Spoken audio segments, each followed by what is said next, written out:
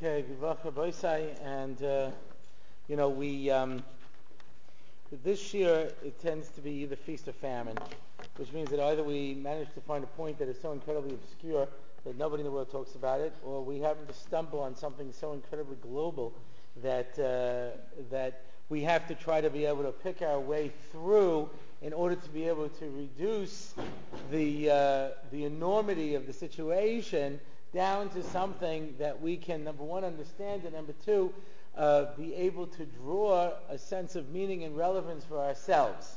And this week, it's the second. So just so you know where we are at any given time. The concept that I've decided to take, and perhaps I would, I'll give it the following introduction. And the following introduction is the following. That we know that Nisan is the Chodesh of Geula. We know that Nisan, we're told, is from a lashon of Nisim, miracles that take place and all kinds of wonderful things for Klal Yisrael. And it's Chodesh HaAviv, it's springtime, it comes back to life, etc. We also know that in a year like this, where we have two Adars, Purim has to be in the second Adar. Why? L'ismaich geula legeula, to put the geula of Purim next to the geula of Pesach. Now, we've spoken about this in the past. What is the geula of Purim, and what does that mean exactly? We were not going to deal with that this evening, even though I know it's Purim Katan this week, and it's one of those wonderful, wonderful occasions when somebody just asked me, what is Purim Katan? And I said, yeah. Anyway, we'll keep moving. We have to keep moving about that. But on our Purim year, with a little luck, we will have a flashback and see if we can include Purim Katan. So the next leap year, you'll know what's going on. But this much is clear, that whatever the avoda is that is to precede the avoda of Nisan is the avoda of Adar.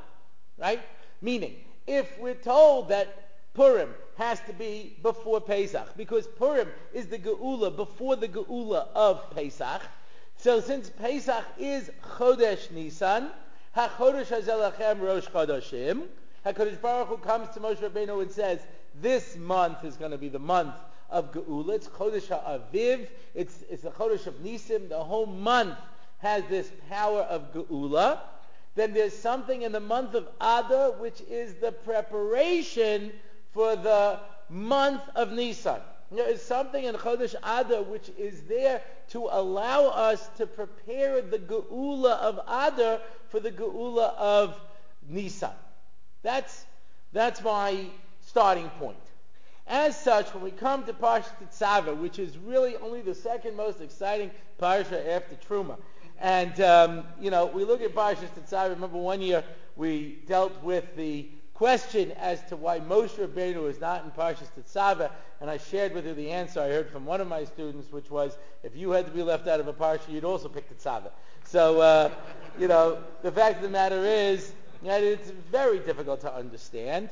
The Rashis are enormous. The discussion of what princesses, noble women wear when they're riding horses, all of this stuff, not to say that it doesn't, really intrigue us, but it's always very difficult. So, I don't know why this is, but this is a reality that people get very stuck on the Big Day Kahuna.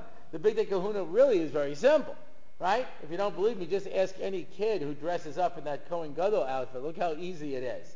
But for those of you who got so caught working out how to twist the various colored fibers around the gold strand, right, we'll make this real simple for you. Yeah? Your average Kohen took a pair of white pants that came down to below the knees, came up and tied with a drawstring.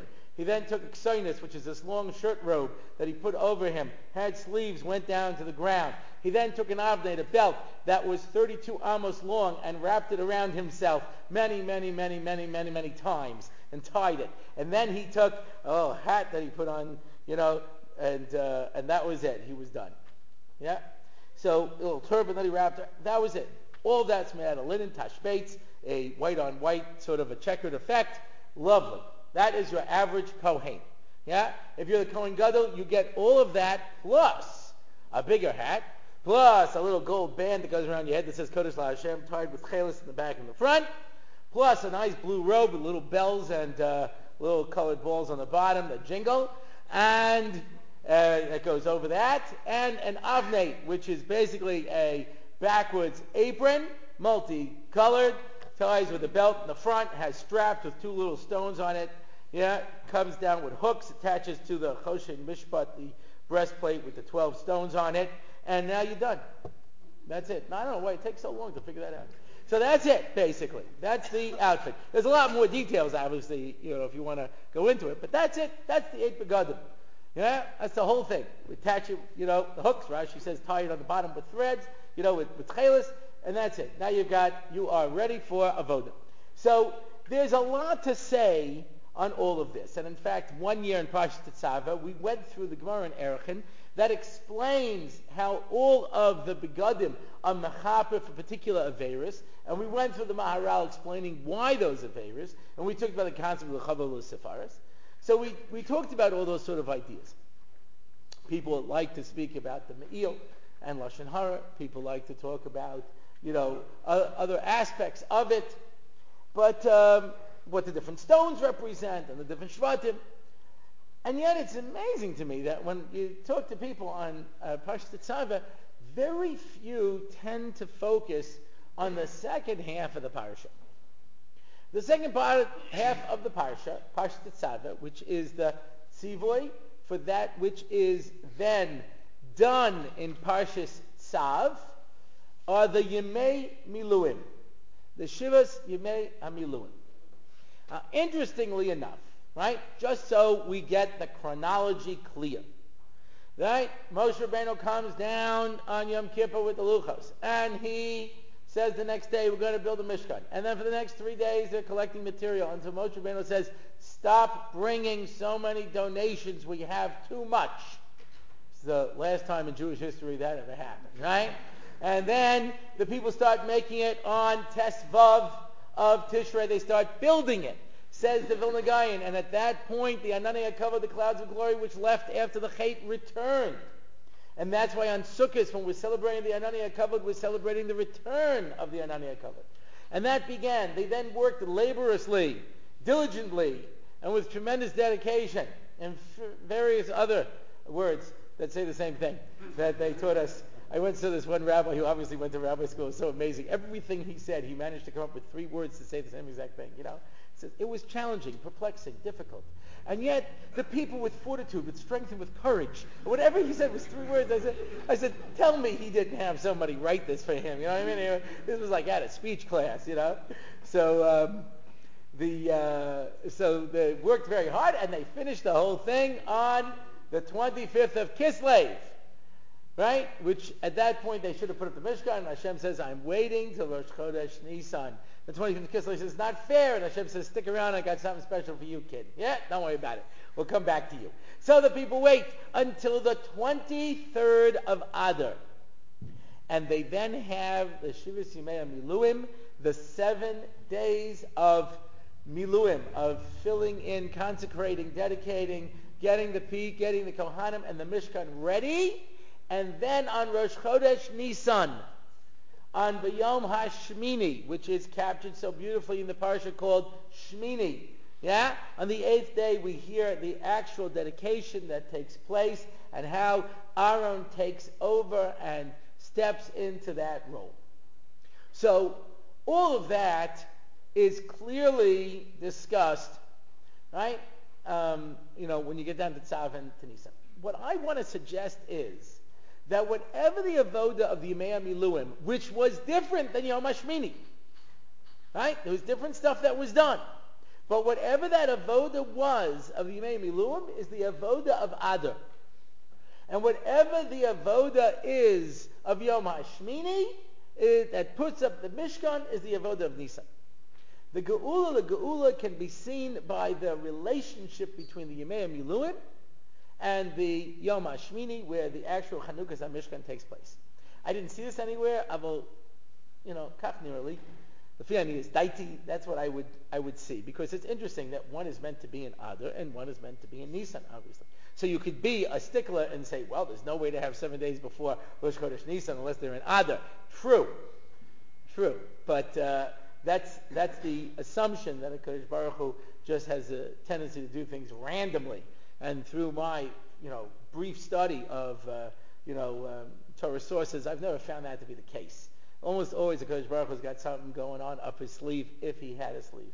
So that's the idea. Yeah, we have to try to understand the Yemei Miluim. And surprisingly, you don't find that people talk a lot about the Yemei Miluim.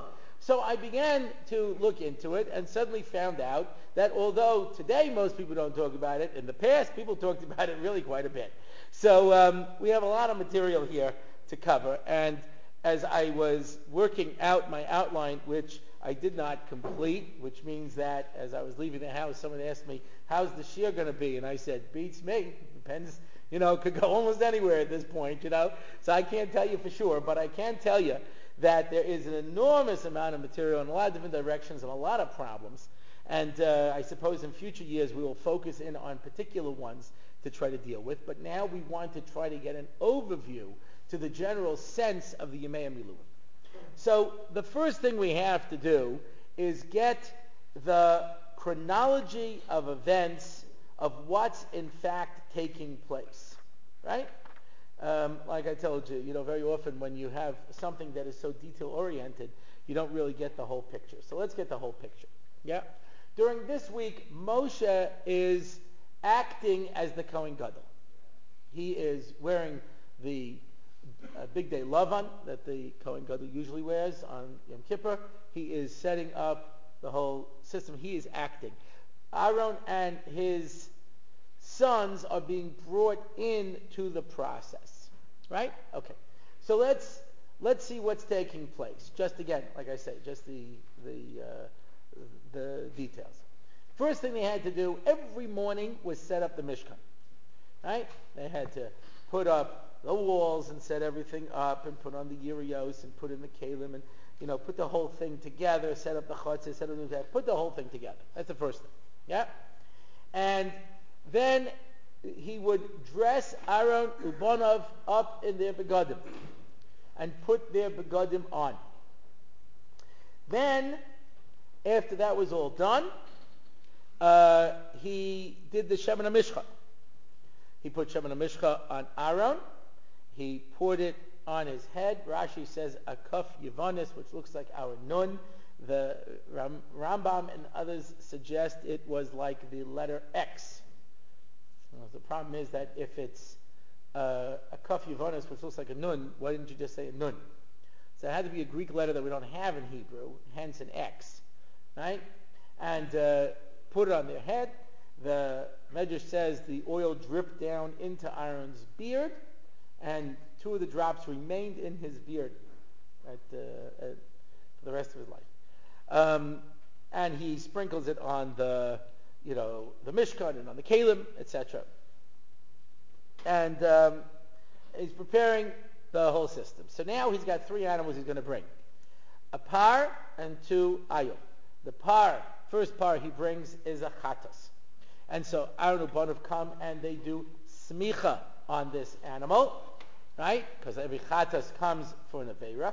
Rashi says it's for the cheta egel, right? The par echad l'chape al ma'isa ha'egel shehu par. Interesting that if the egel is a par, ask the Gur Aryeh, why didn't you bring an egel? And you see at Yom HaShmini he brings an egel. Okay. And they shecht it. He takes the dam like is done with every korban chatas and goes up the ramp and puts it on the corner of the Mizbeach. The left is poured onto the Yisod at the base of the Mizbeach. And then the entire chatas is taken to chutz lamachane and burnt. And Rashi points out that this is the only par that is not brought bifnim, like the par in Yom Kippur, which is brought at bifnim. Yeah, this is the only one that is lo matzino chatas chitzoina nisrefes elazu. This is the only one where it's taken outside and completely burnt. Right? Okay.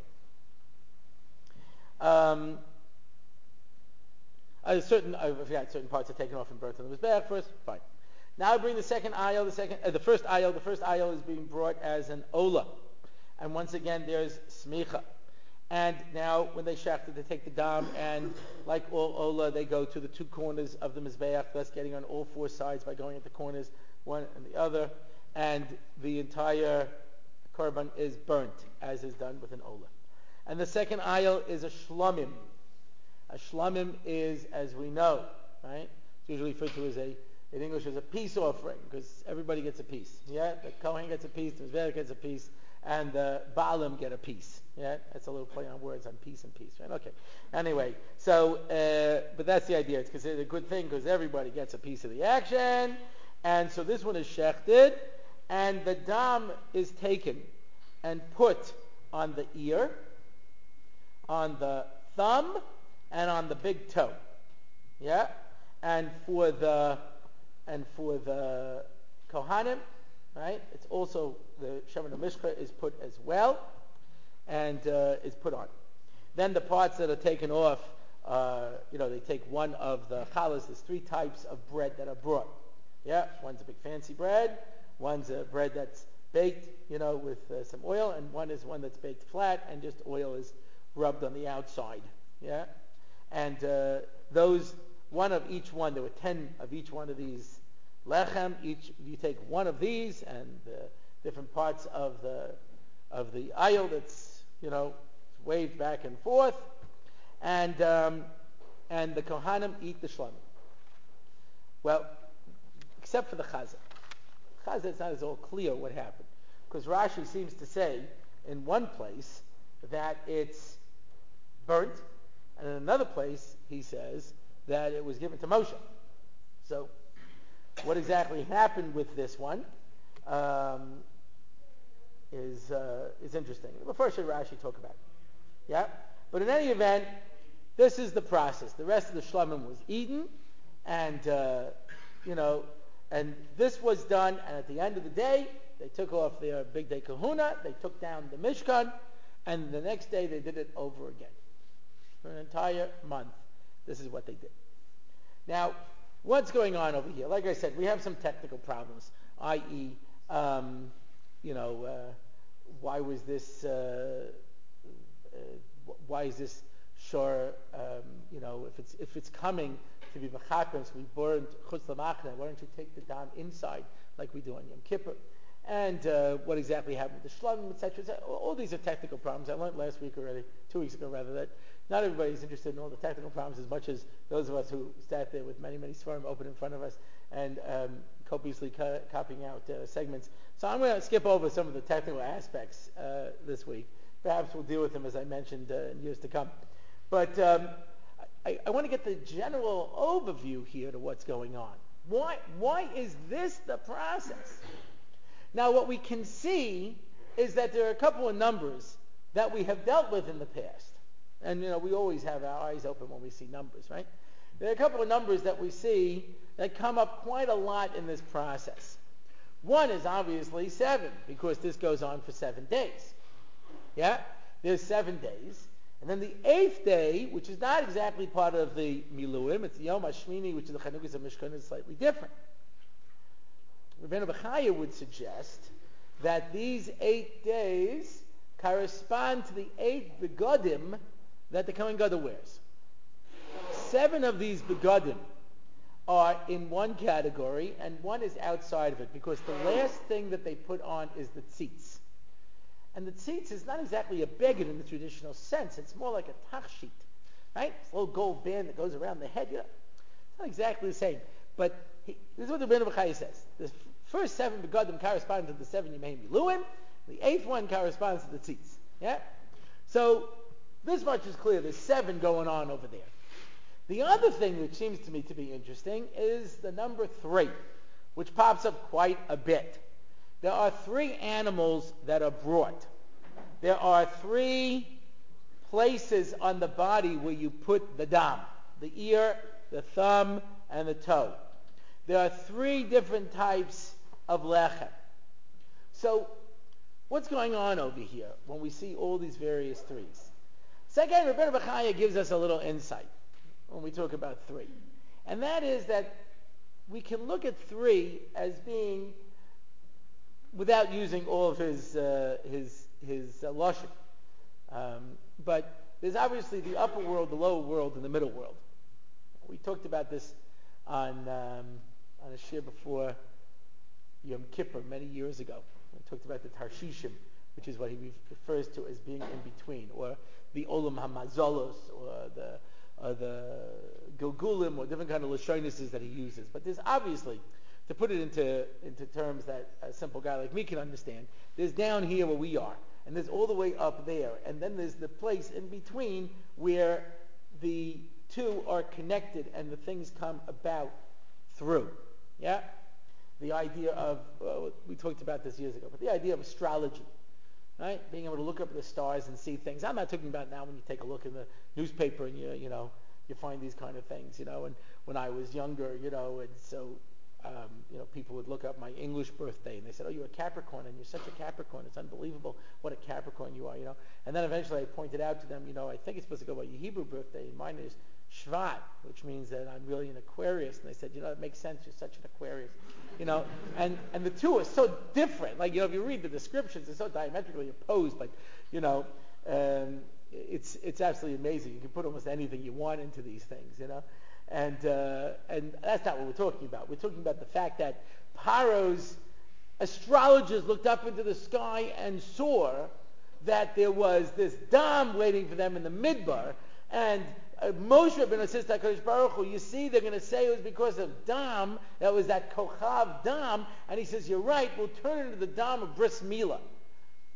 He didn't just say, come on, Moshe, you don't really go for that astrology stuff, do you? You're such a Leo, What is that going? Pisces, he's a Pisces. Such a Pisces, you know what I mean? Obviously, it's not a question of that, There's something really going on. And the one way of understanding it is that when HaKadosh Baruch Hu sends things down to the world, as a rule, he doesn't come in directly, which makes sense to a certain extent when you think about it, because if HaKadosh Baruch Hu is pure spirituality, and this world is made up of physicality, you can't just come down and hit that. You're going to have to go through layers. Hence, the Rambam explains that there are 10 levels of malachim. Each one is static, whether they're ofanim, or kruvim, malachim, all the different levels, that the things become more and more physical as you go down the line. Yeah? So that there's this process of where the ruchnius is becoming more gashmi on its way down. Yeah, whatever that means. But that middle process, the ladder in Yaakov Avinu's dream, the idea of the shefa coming down through some sort of a pipe, whatever these things mean, it means that there's something that's connecting the 2. So let's try to put this into terms that we can understand, right? Hopefully. Yeah, and that is, let us take the human experience. The human experience is made up of 3 parts, and we talked about this on Parshas Va'era many years ago, and on Parshas Bo also. And that is the fact that we're made up of what we could call upper body, lower body, middle body, or intellect, emotion, and action. Yeah? The brain, for the most part, represents intellect. Again, it depends on the person. But as a rule, when you talk about the brain, you're talking about the intellect. You're talking about the ability to think. When we want to capture the concept of machshava, we're talking about the brain. This is an interesting problem, in fact, because, people sometimes mistake the process merely with the organ, which is obviously a mistake, right? Emotion is seen as being captured in the heart. But of course, if a person has a heart operation, that doesn't mean that now his emotions don't work so well. Some of the people I know who had heart operations became more emotional. Well, maybe that's really the point. They were high-hearted and we cut it open a minute. Anyway, look at it however you like, But there's something beyond the organ and what the organ represents, Therefore,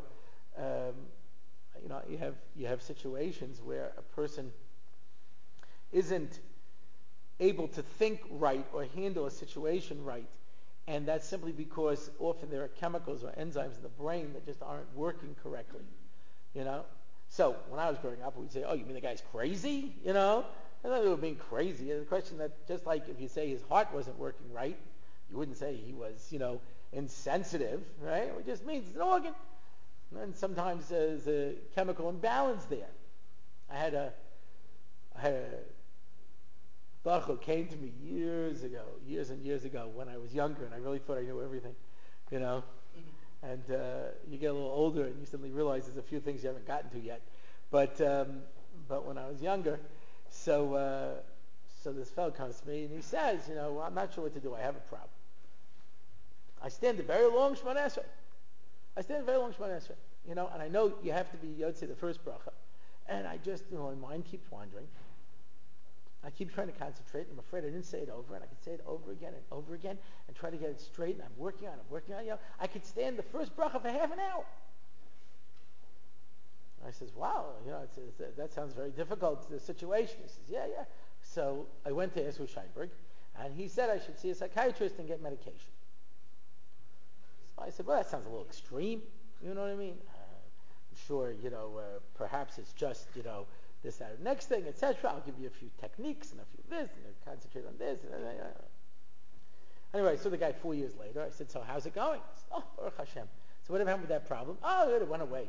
I said, oh, you mean the advice I gave you? He says, no, it was totally worthless. Didn't help at all.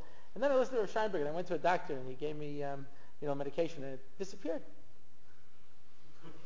So, one for the Gedolim, and Orlovsky, nothing. So, it was one of the special moments of my life when I really realized, that there's a reason that those people get cards and you don't. You know what I mean? Like, these people actually, have a very keen insight, and it's not, the usual thing. But it means that sometimes you have to be smart enough to realize that there's something there. It's just not, there's a chemical missing or something. But that's for another whole discussion. We'll get back to where we are. And that is that the brain represents machshava, thought. And that should be the control of the body, obviously. The brain should be what is in control. Yeah? The emotions, the heart, that's the part of you where decision takes place. When you have to make a decision, it's like, what does your heart tell you, And we know very often that your brain could tell you one thing and your heart might not like it. Your heart might tell you something completely differently, But your heart is in a position where it has to be able to make a decision. When you move to the lower body, there's a lot of different things down there that we can draw on. One of the things that they draw on is the kabed, the liver. We talked about this on Parshas Bo. Hichbadati es libo. I made his heart hard. Yeah? But that's seen as the taivas of the body. It's in the liver. The liver is filled with dam. Dam is the taivas. So, when your moach tells your lave what to do, and your lave tells your kabed what to want, then mem lamed chaf, you are a melech. Right? So you take a simple example. Right? You're passing by a restaurant of unquestionable kashrus. It's definitely treif. Yeah? And you're passing by. And your liver says, wow, that looks really good. Let's stop in and have something. I deserve a break today. You understand? Whatever the case may be. Yeah? So your heart says, I don't know, brain? He says, what do you mean? Gosh, treif. Treif. Didn't I teach you anything over the years? All the animals that I eat must chew their cud and have split feet. Kosher food is given. Okay. I remember now. Yeah, taka. So sorry, we're not going to go in there. So, well, come on, can't we? No, we're going to the kosher pizza place. The one where you can't tell whether you're eating the pizza or the box. You know what I mean? Except that the box has more cheese on it. You know what I mean? Somebody just told me there was a pizza place in Brooklyn that auctioned off the first pizza after Pesach. Fitzdaka. $800 for a pizza. That's about $100 a slice. Yeah. I'm just taking a moment to reflect on this because there's a shear waiting here to burst out just of that piece of information. We'll have to save it for another occasion, but it's just there. It's just bubbling to the surface. I'm still trying to process the information. In any event, the very fact that somebody would participate in an auction for a pizza. You know what I mean? And right after Pesach, because here we've spent all this time preparing ourselves, you know what I mean, to remove all chametz and all chet, and the whole time we're focusing on that pizza, that $800 pizza. I can't wait to get. But in any event, so when your brain tells your heart what to decide, and you decide based on your intellect, then you're a melech. You're in charge. Your desires are not controlling you. Of course, if it works backwards, and your kaved tells your lave what to do, and your lave tells your mind what to think, as we all know, because your mind will think whatever you tell it to. You know? Come on, there must be somebody who matters it. There must be some way of, isn't it? You're telling me there's no reason, there's no way I can't offer any. Oh, sure you can. Put your mind to it, my friends, and you can justify anything. Moshe Shapiro had an unbelievable vart. You know, it says that it was Nisan when Haman did his pour, and the lot came up in Adar. And when he saw it was Adar, he was happy. And he says, when you think about it, why is he happy? It's a whole year away. Who knows what could possibly happen during that year? You know, wouldn't you rather strike while the iron is hot? So he says, I realized that Haman was a smart guy, and he knew that if I would suddenly turn around and say, let's kill everybody, people might feel a little squeamish. But give people enough time and they can get used to anything. And anything can become ordinary to them. Yeah? So, we know that. I can justify killing out innocent people if need be. I can justify anything. My mind is wonderful. Then it's kelem. Destruction, prison, different pshatim. Take a look, Rashi, Balischa. Yeah? But in any event, the mind is what controls the highest levels and aspirations in the intellect. The heart represents more the emotions.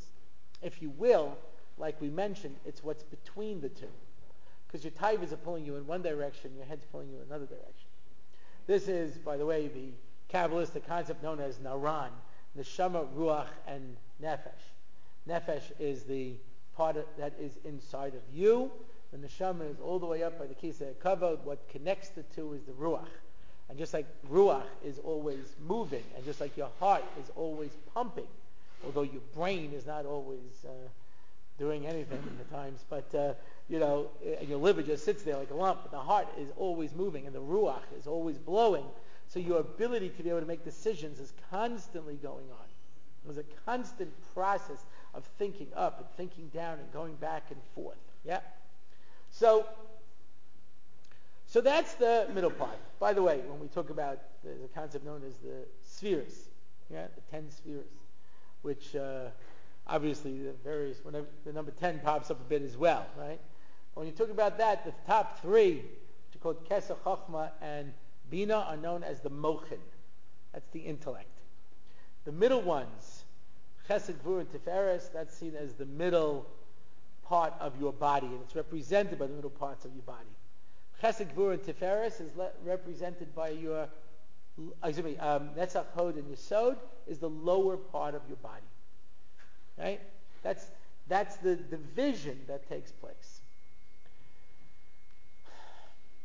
We take this, we take one korban, and now, some of the Mefarshim, Ben Rechai, and others mention that the three represent Avraham, Yitzchak, and Yaakov, right? Which is obviously the source from which all of Bnei Yisrael comes out of, And those three are the source of everything.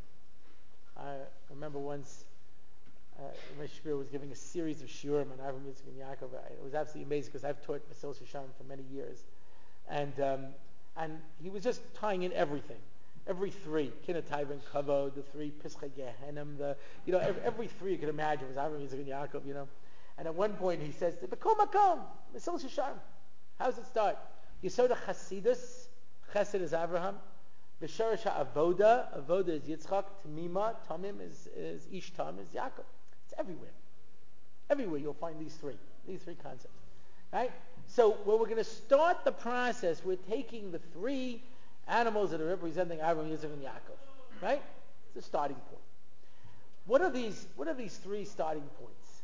Yeah, there's there's the chatas that has to make up for the chet ego. Now, the idea of the chet ego, right? We've talked about it a lot as well, obviously, central point. The concept of the chet ego is that we brought a destruction to the world after the world had reached the level of Gan Eden. Adam Arishon Kodem HaChet. We were once again on the edge of bringing the world to its perfection, and we blew it, right? As the Chazal say that as Hashem was handing the luchos to Moshe, they were both holding on to it, that's when they built the Egel.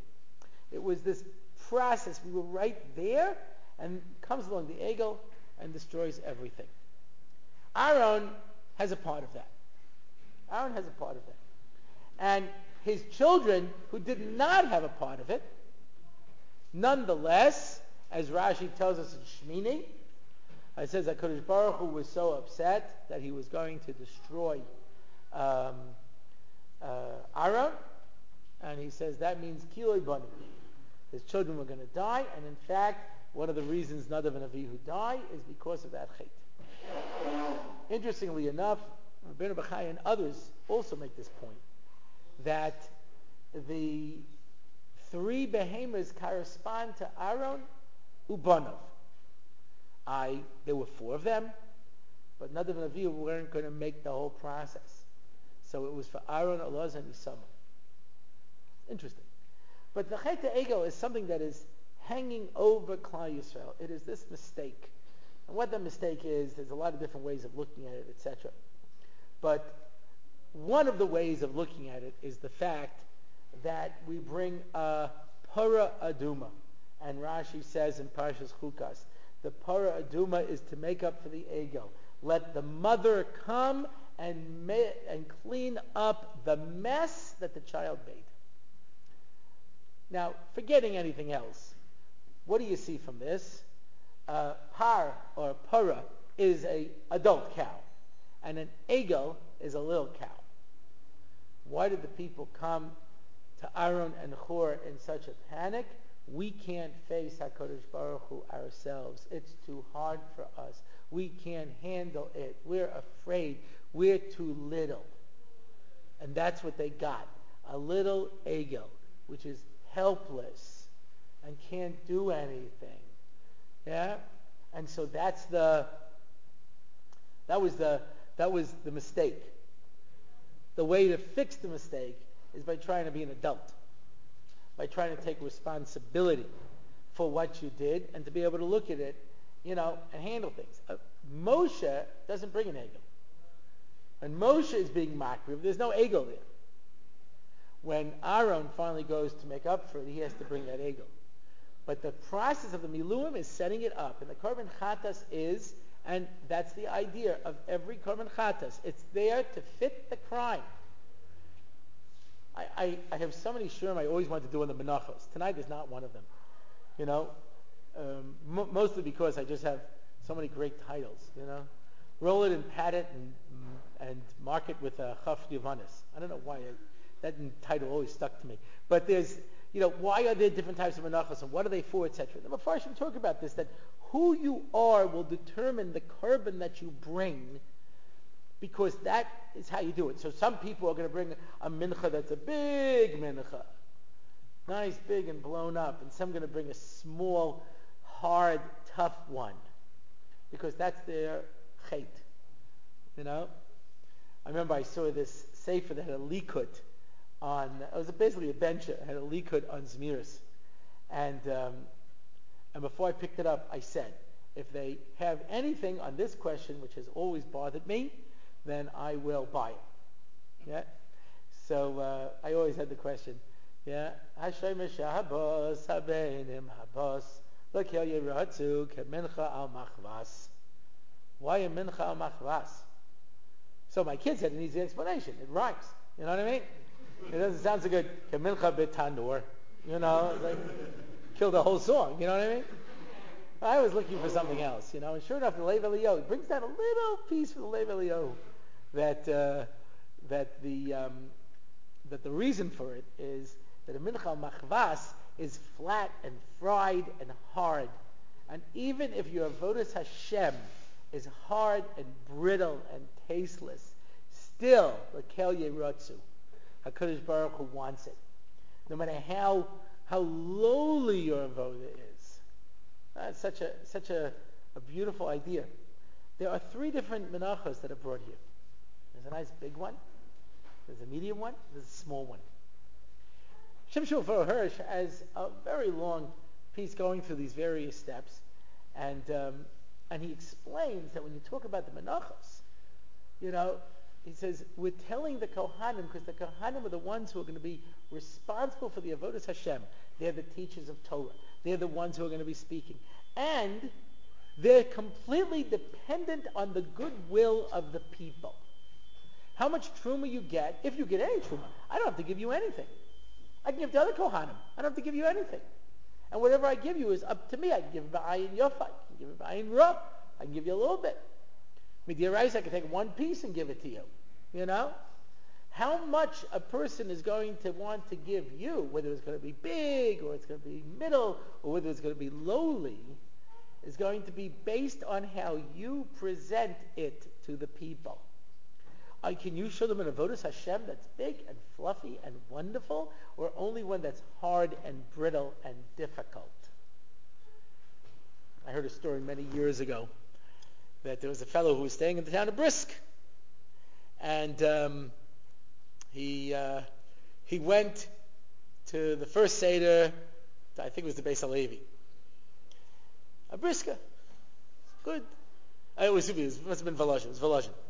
And gives him a good Briska Seder, 3 black burnt matzahs, and everything is like, you have nothing there because, we're worried about everything, and everybody's, hovering on Briska Chakiras, on all the things that they're learning, and it's like this, that, and then they suddenly look at the oy vey, it's almost chatzos, and they quickly eat the matzah, and then they eat the maror, and then they, there's barely time for a soup, they have a little bit of soup, and I have to eat the afikomen, and big shiurim of everything, and then, it goes on like this. This is the way I heard the story. It could be the whole thing's exaggeration. It doesn't really matter. I don't feel any need to really investigate the stories to see if they're true. That Pesach Krohn does that. So you can go check it and see if he has this on a tape. And, he says, I called the person up myself and I checked into it. I heard this from somebody once. I don't know if it's true. Anyway, I'm busy. I can't be accurate. I got a lot to do. Anyway, he can worry about being correct. Anyhow, so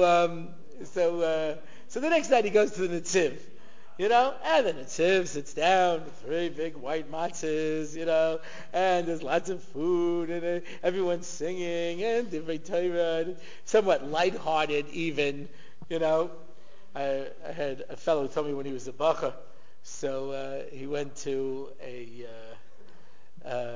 big Rosh Yeshiva's house, and he was there with his grandchildren. He was tossing out nuts to the kids. He was saying, the little things, and he had prepared all these various kashas, he asked the kasha, he goes, I don't know, here, have a nut. You know what I mean? Your time, Someone said they went to Rav Hutner's Seder, and Rav Hutner just talked to the kids the whole time. Just talked to the kids and told them stories and told them this, and that's what the whole emphasis was, it's another approach, Anyway, so this is how he described the 2 storms. So the person who was telling me the story, I said, so which one was right? He says, I don't know, but which one would you rather go to? And I thought that was such an interesting approach. Now, I know some people would definitely want to go to the first one. For sure. This bacha was very disappointed. He would much rather have gone to the first one. The second one was too much fun. You know what I mean? The question is, what is the avodas Hashem that you want to present? Hard and brittle? Big and fluffy? There's different ways of being able to look at it. It can have lots of oil in it. It can have just a little oil, rubbed on the top. And the Kohen has to be able to bring this across. And so Aaron and Banav have to start the process by understanding this. Yeah? And so they bring the Korban Chatas to make up for the ego, because the ego was this total destruction of the world as we know it. And they have to understand that they had a role to play in this. And they had, Aaron and Cohen did. And that the children were caught up in the process. And we have to remove this. The whole Mishkan, as Rashi tells us, came about only because of the Chet HaEgel. And now that we're going to prepare ourselves for it, there's a preparation to try to understand where the mistake was and how to remove it if we want to be able to move into the next stage. And that was one. The other one is an Ola. An Ola is completely consumed. It's the idea of giving over something completely to HaKadosh Baruch Hu. Completely. Without any attempt to hold anything back, without trying to keep anything for ourselves, right? That was taken outside and burnt because that was supposed to be like the par that we bring on Yom Kippur. That's also taken chutz l'machane. Why none of the dam went inside is, there's a number of terutzim to this, but it was supposed to be this one where it's a, excuse me, that was the chatas.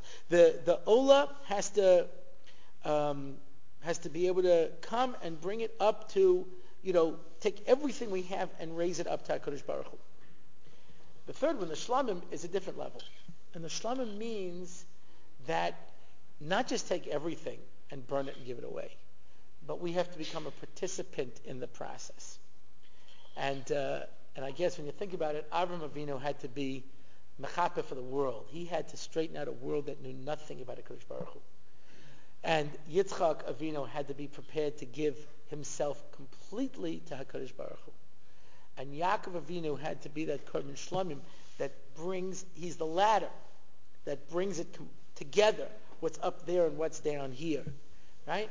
He's Sukkos. Sukkos is where we go into the sukkah and we surround ourselves and we're taking all of the physical and lifting it up to a situation that's going to be something that's going to be on a higher level.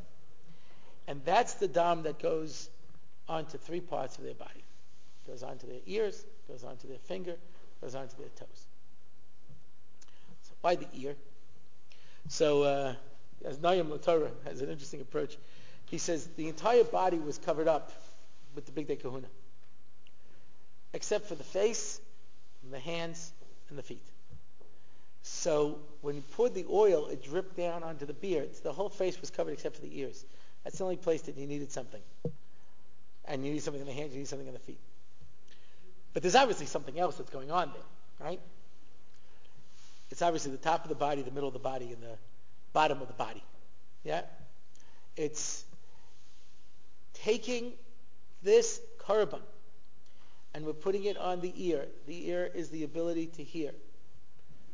The ability to hear is what allows dibur to take place.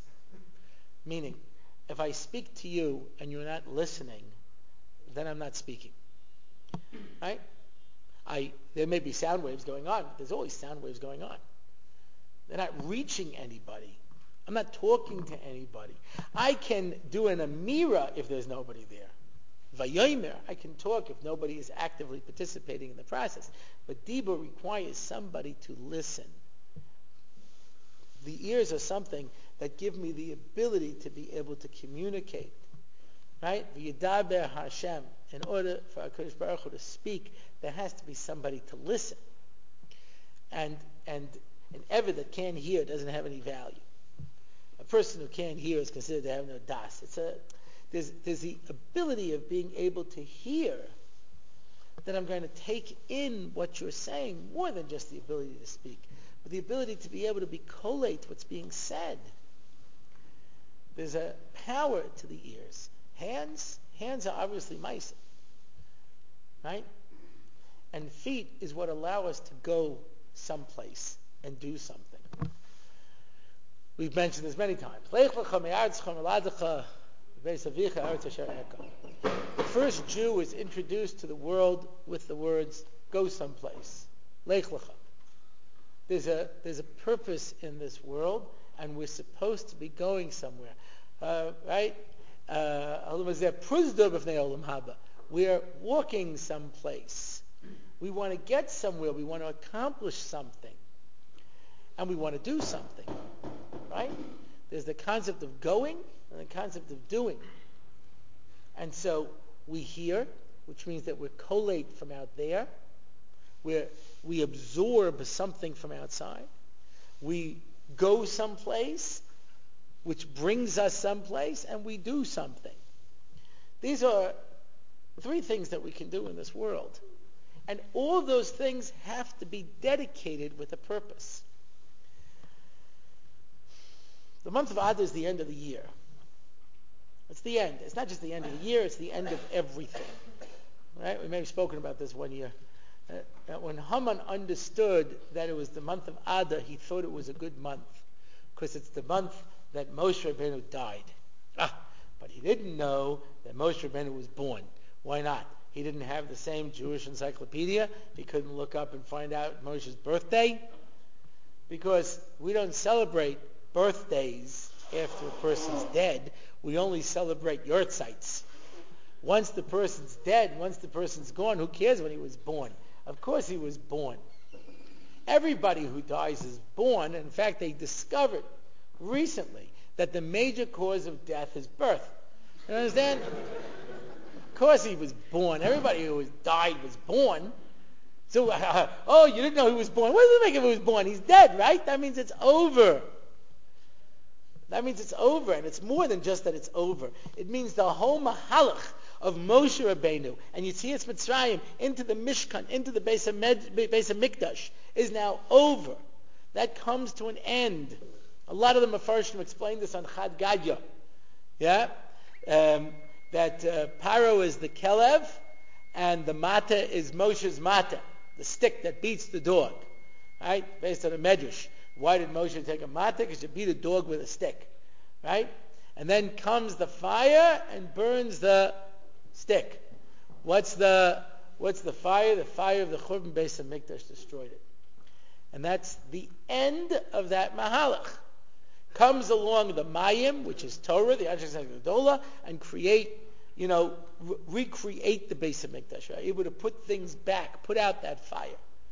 Yeah? But it means that we're starting over again. In between that process, Haman said, Bnei Yisrael is dead. This is when Moshe died. This is when Bnei Yisrael will die. Everything that was born will die.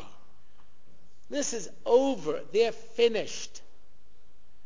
They were wrong. They were wrong because what he doesn't understand is that Adar leads into Nisan. We don't allow it to break. What does that mean? Right? We start collecting the Chatzi Shekel in Adar. We talked about this years ago.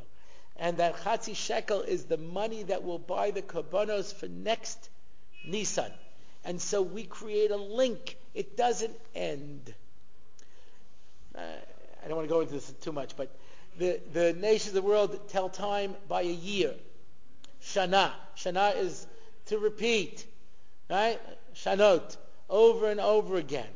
So that means there's this year, and then this year ends, and there's a new year, and then that one ends, and that one ends, and that one ends. The moon is a bit player in the story. Right? Nobody cares when the full moon is going to be. There are 12 months. Right? That beautiful poem, 30 days hath September, April, June, and November. All the rest have 31 except for February, which has 28. You ever see somebody just get tired of writing a poem in the middle? So take out the word hath already if you're going to do that. You know what I mean? Hath September. And then all the rest of 31 except for February, which is 28. You know? So what are you doing? Write a poem. But the point he's trying to make is, whether it's 30 days or 31 days or 28 or occasionally 29, doesn't really make a difference. We don't really care about the moon. The months are just there. Masha Ein Kain, all we have are months. We have a year of 12 months, or we have a year of 13 months, but we never have a year of 365 and a quarter days. It doesn't exist. All we have is a chodesh. We are constantly, apparently, vanishing from view, only to reappear again. And so when he takes a look at Adar and he says, they're ending, we say, no. We're not ending. We are preparing for the reappearance of the Levana. We are preparing for the real Geula. And so when Haman tried to destroy us in Adar, he ended up getting destroyed himself. And instead, the moon, which had reached its nadir now began to wax once again and reappear. There's a springtime waiting just around the corner to be able to follow the end. And that's why the month of Adar is something which is so incredibly unpredictable by its nature. Yeah? The normal function of the world is the number 7. We've talked about this many times. And they go through the Shivas Yimei Miluim. They go through 7 levels. And they're going day after day after day. Take it down and put it up. Take it down and put it up. We're practicing. And then when we reach the 8th day, which is really the first day, it's the first day of the Mishkan. It's Rosh Chodesh Nisan. It's the new year for us. We put the Mishkan up for real. But in order to put that up, you need the 7 days of preparation. You need an Adar where you have to realize that yes, we made the Chet Egel, and yes, we're coming back to make up for it. Yes, we make mistakes.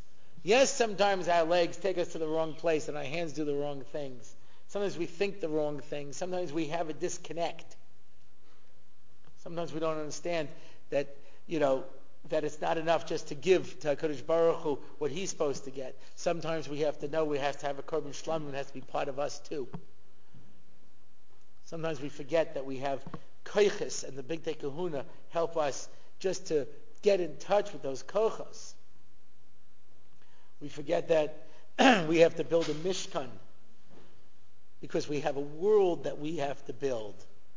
Sometimes we forget that we have to present a Yahadus that's big and fluffy and brilliant and bright and yummy and enjoyable and not just burnt and hard. Sometimes we have to show all the different things that we have to do. We have to focus. Mishnah Shkolim says during this time of year they made all the repairs. They fixed the roads, they cleaned out the mikvos and the wells, they fixed the walls, they did everything they had to do. Because during the winter things tend to fall apart. Rain comes, things get messy, things start to fall apart, and now you have to go and put it back together. That's the world we're in. Things fall apart. And all is mortal but the Jew, in the words of Mark Twain. Yeah? Everything ends except for us. We don't. We begin to vanish and then we reappear once again. All right? When Louis XIV of France, the Catholic king, asked Pascal, the Catholic philosopher, for a miracle that you could still see today, he said, "The Jews, Your Highness." That's obviously a miracle. Every other ancient people have vanished. When was the last time you met an Edomite? You know what I mean? There's none of them around. Yeah? Midianites. There's nobody around. Everybody's gone. We're the only ones around. And not because the world loves us so much that there was a Jewish preservation movement. Gee, we almost lost the Jews. What a pity that would be. You understand? In spite of their best efforts to get rid of us, we're still here because you can't get rid of us. We don't work in regular time or space. We go through the Shiva Yemei Miluim in Adar when everything ends at the end of the year and suddenly, boom, we move into the 8th day, which is really the first day. We move into a springtime after the winter. We move into a new existence. And the avodah of Adar is that we have to prepare ourselves for the Geula.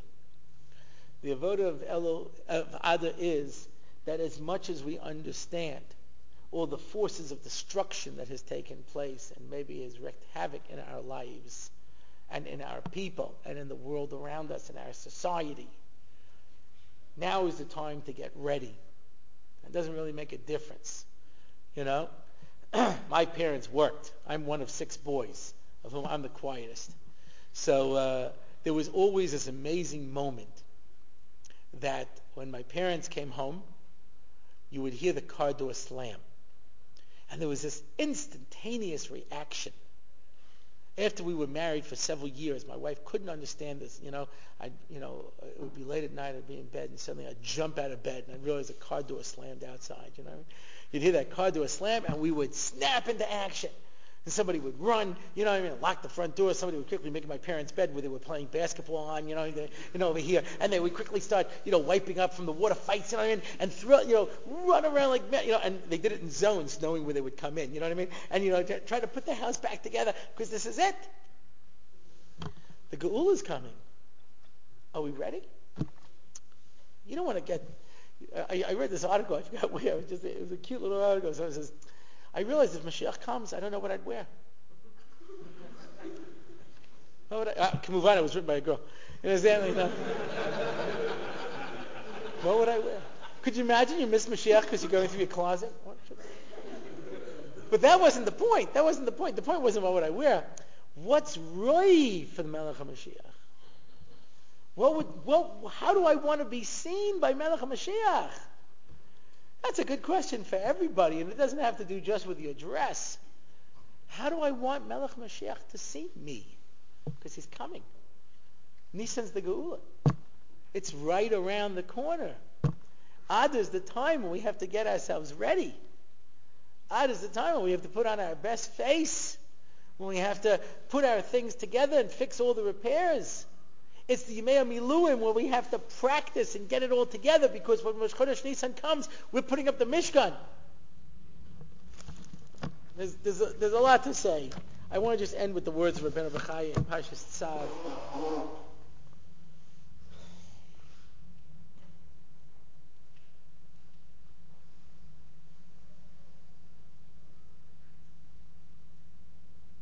Ukeshem she'ekrivu anasiyim b'Mishkan Chanukas HaMizbeach v'hekrivu b'Shabbos, kach le'osid yakriv hanasi chanichosoi b'Shabbos k'mosh b'furish b'Yecheskel.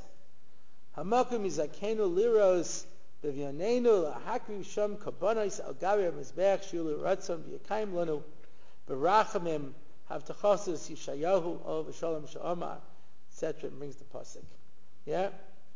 So he says the same process that took place, that same Yimei HaMiluim, that same 7 days. And he goes into an aspect that I'm not going to go into now of comparing it to the 7 days before the Mabul, and certain other 7 days periods. As we go into this event that's going to change the course of everything we understand, we have to prepare. The Yimei HaMiluim is the preparation. That's the month of Adar. It's a time for us to prepare ourselves for that Emes Geula, which is right around the corner. We don't want Mashiach to come and us not be ready. In Mitzvah Hashem, we should see it soon. The next year is in 2 weeks.